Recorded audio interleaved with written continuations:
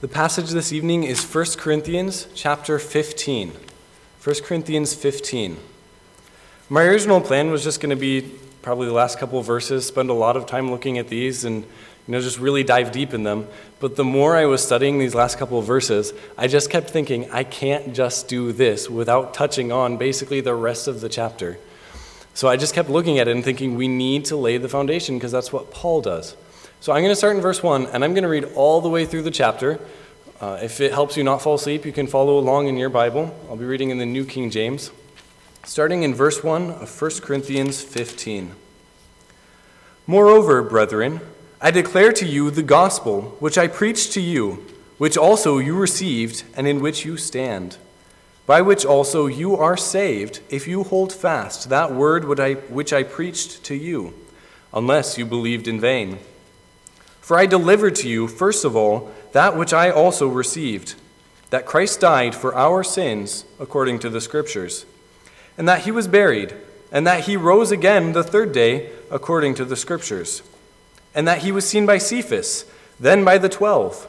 And after that, he was seen by over 500 brethren at once, of whom the greater part remain to the present, but some have fallen asleep. After that, he was seen by James, then by all the apostles. Then last of all, he was seen by me also, as by one born out of due time. For I am the least of the apostles, who am not worthy to be called an apostle, because I persecuted the church of God. But by the grace of God I am what I am, and his grace toward me was not in vain. But I labored more abundantly than they all, yet not I, but the grace of God which was with me. Therefore, whether it was I or they, so we preach, and so you believed. Now if Christ is preached that he has been raised from the dead, how do some among you say that there is no resurrection of the dead? But if there is no resurrection of the dead, then Christ is not risen. And if Christ is not risen, then our preaching is empty, and your faith is also empty. Yes, and we are found false witnesses of God, because we have testified of God that he raised up Christ, whom he did not raise up, if in fact the dead do not rise. For if the dead do not rise, then Christ is not risen. And if Christ is not risen, your faith is futile. You are still in your sins. Then also those who have fallen asleep in Christ have perished. If in this life only we have hope in Christ, we are of all men the most pitiable. But now Christ is risen from the dead, and has become the firstfruits of those who have fallen asleep. For since by man came death, by man also came the resurrection of the dead. For as in Adam all die, even so in Christ all shall be made alive. But each one in his own order. Christ the firstfruits. Afterward those who are Christ's at his coming. Then comes the end, when he delivers the kingdom to God the Father, when he puts an end to all rule and all authority and power. For he must reign till he has put all enemies under his feet. The last enemy that will be destroyed is death, for he has put all things under his feet. But when he says all things are put under him, it is evident that he who put all things under him is accepted. Now when all things are made subject to him, then the Son himself will also be subject to him who put all things under him, that God may be all in all.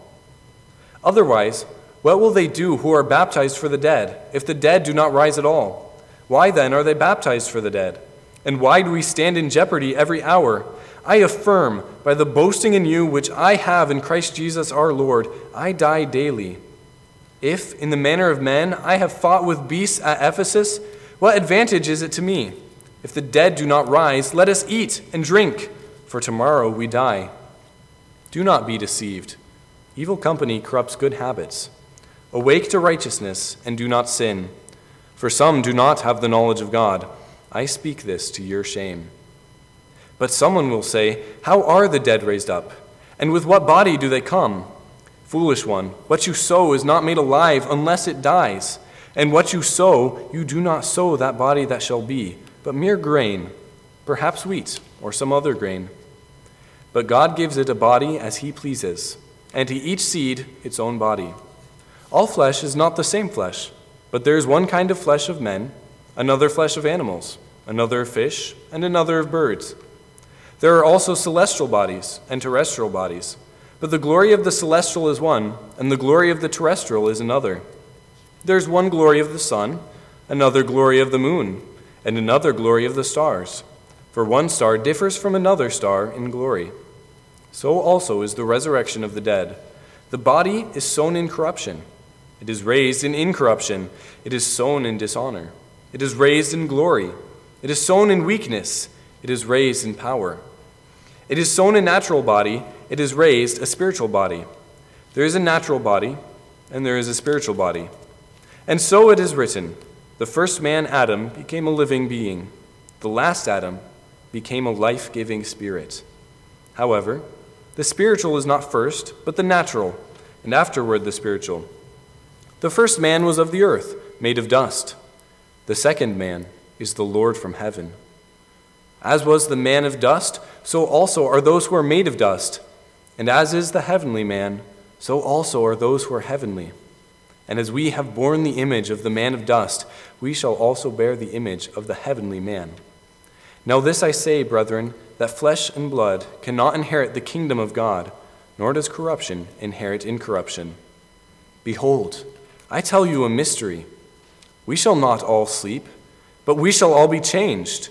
In a moment, in the twinkling of an eye, at the last trumpet. For the trumpet will sound, and the dead will be raised incorruptible, and we shall be changed. For this corruptible must put on incorruption, and this mortal must put on immortality. So when this corruptible has put on incorruption, and this mortal has put on immortality, then shall be brought to pass the saying that is written, Death is swallowed up in victory. O death, where is your sting? O Hades, where is your victory? The sting of death is sin, and the strength of sin is the law. But thanks be to God, who gives us the victory through our Lord Jesus Christ. Therefore, my beloved brethren, be steadfast, immovable, always abounding in the work of the Lord, knowing that your labor is not in vain in the Lord. Let's pray. Lord, you are so good and you are so powerful.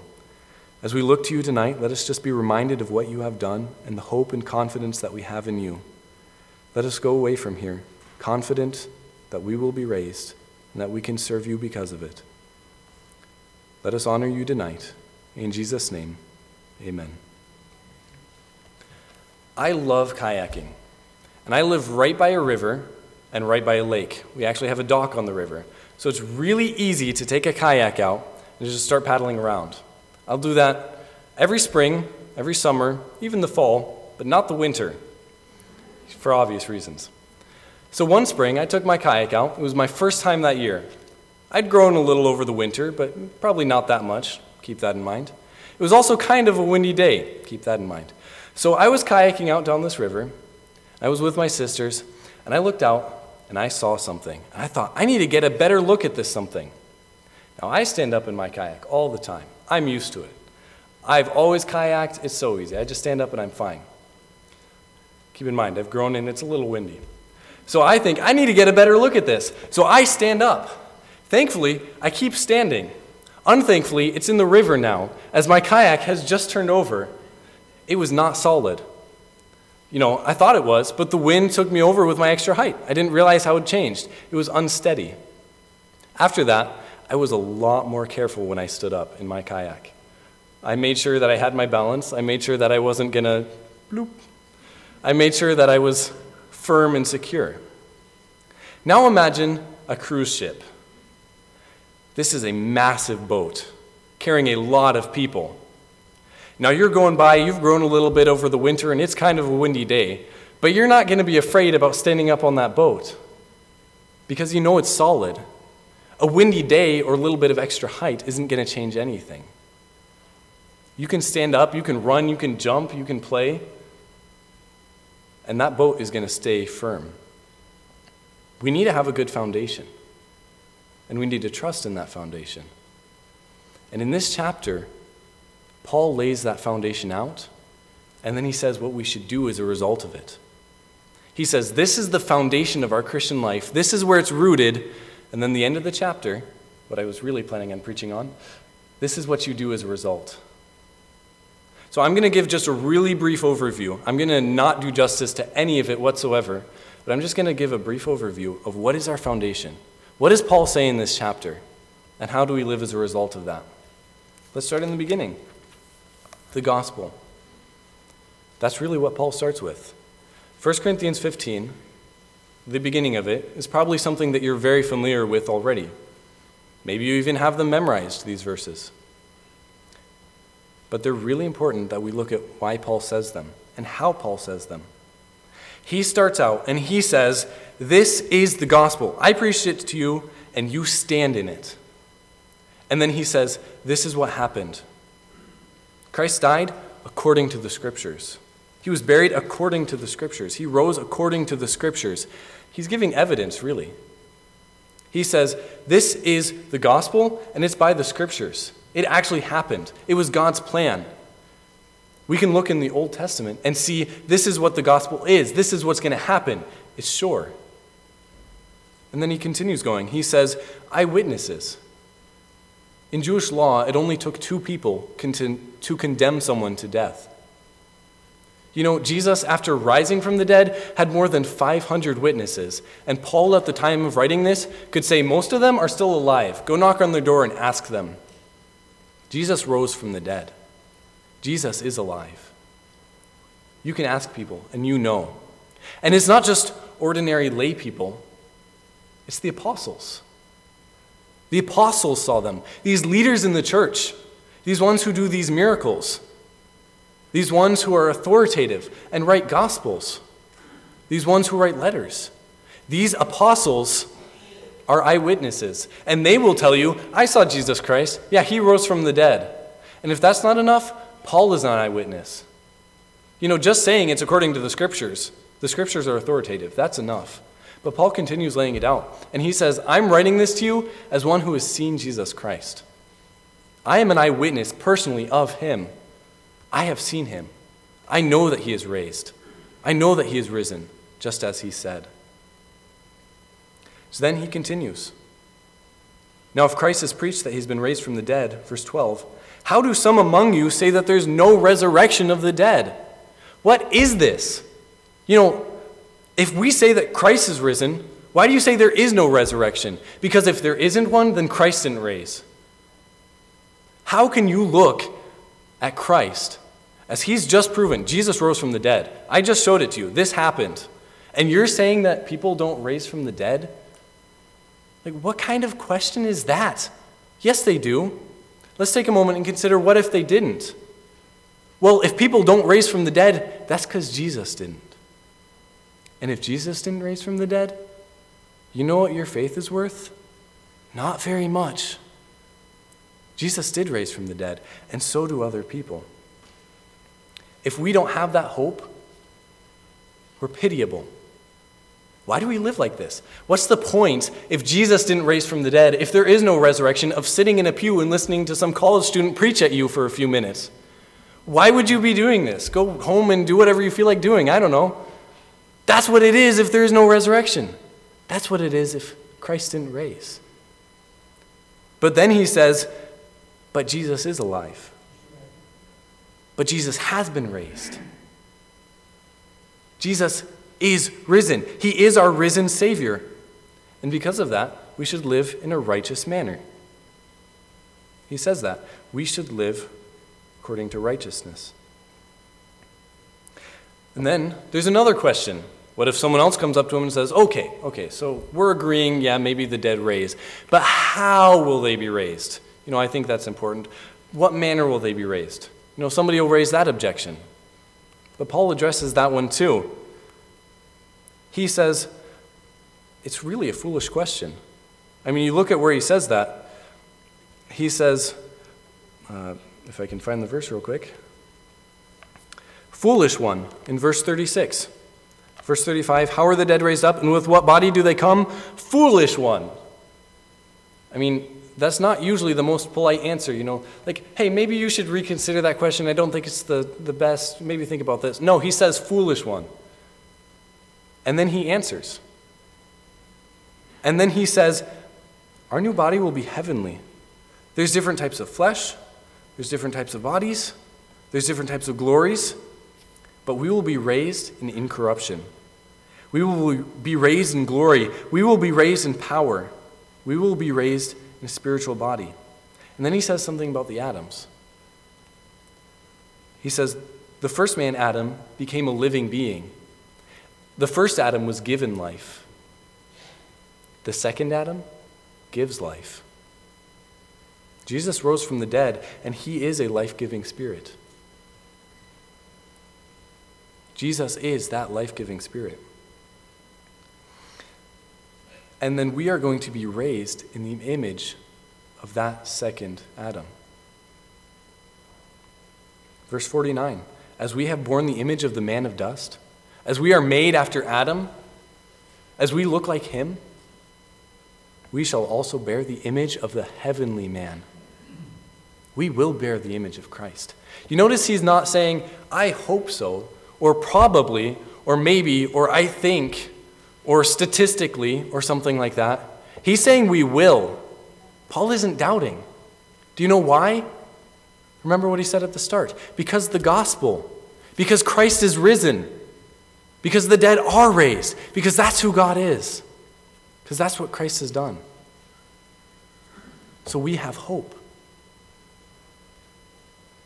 That's what we're looking at. We will be raised.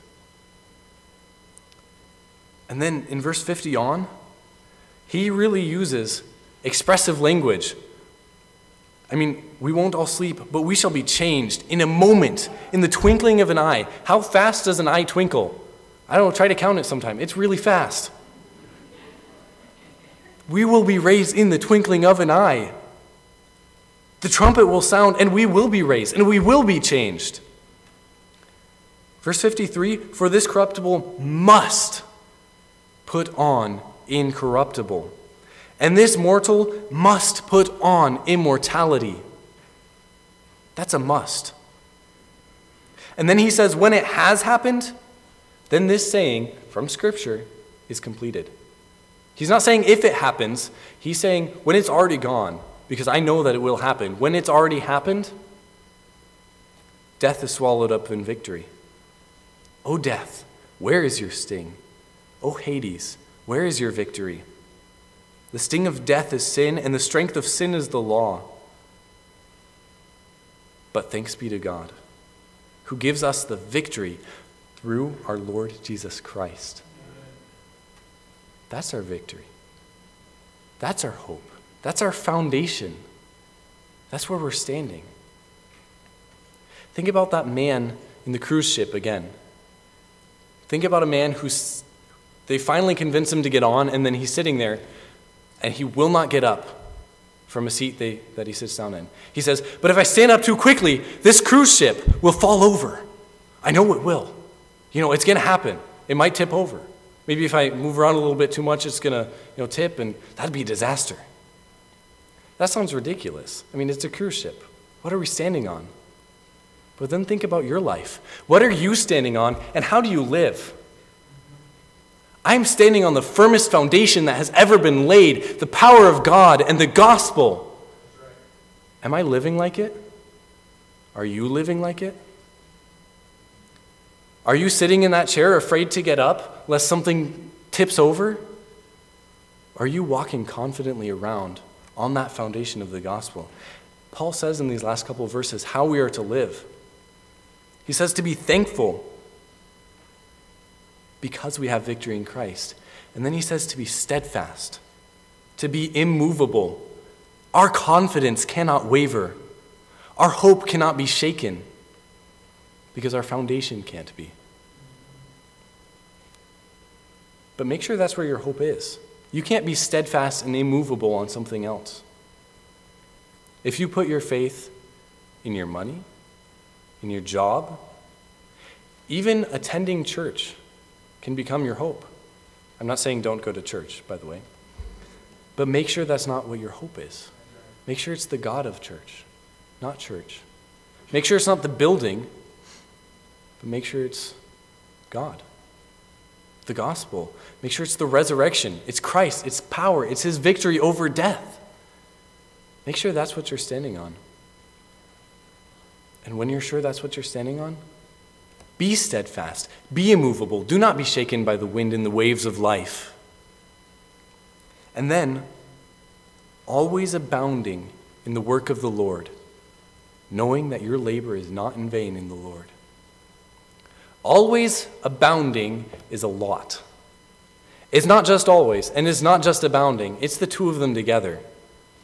You're doing a lot of work a lot of the time for God. You're serving.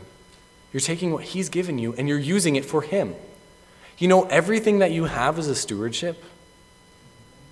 All your gifts, all your abilities, the stuff that you have, even your friendships, your relationships. They're all stewardships, and they're all to be used for Him, and you should be serving Him in all of those. I should be serving Him in all of those. They're things that we need to use for Him, to serve Him, to abound in His work. We can do labor not for the Lord, but that labor is not worth it. Because when we labor in the Lord, we know that it's not in vain. And how cool is that? I might not see what my labor is accomplishing. I might not know exactly what's happening. I might not see the change in people's hearts. I might witness to somebody and never hear from them again. But I know that I'm serving God. It is enough to serve my Savior. It is enough to rest in Him. It is enough to trust Him. So as you go out, serve. Trust. Do not be shaken. Do not be moved by the waves and the winds of life. But stand, steadfast, immovable in God, using what He has given you for Him. Let's pray. Lord, You are so trustworthy. We do not understand just how much confidence we can have in You, and we do not live with the confidence that we ought. Lord, true faith is obedience. True trust leads to work. And as we truly are trusting in You, it will show itself in our actions, in our deeds, even in our words, Lord. So let us, in seeing this foundation that we have, in this hope that we have in You, let us not be shaken, but let us truly trust in You. Let us rest in Your grace that has counted us worthy to come into Your presence, only by the work of Christ. Thank You that we have a future hope in resurrection because Christ rose from the dead. Let us always live for You. In Jesus' name.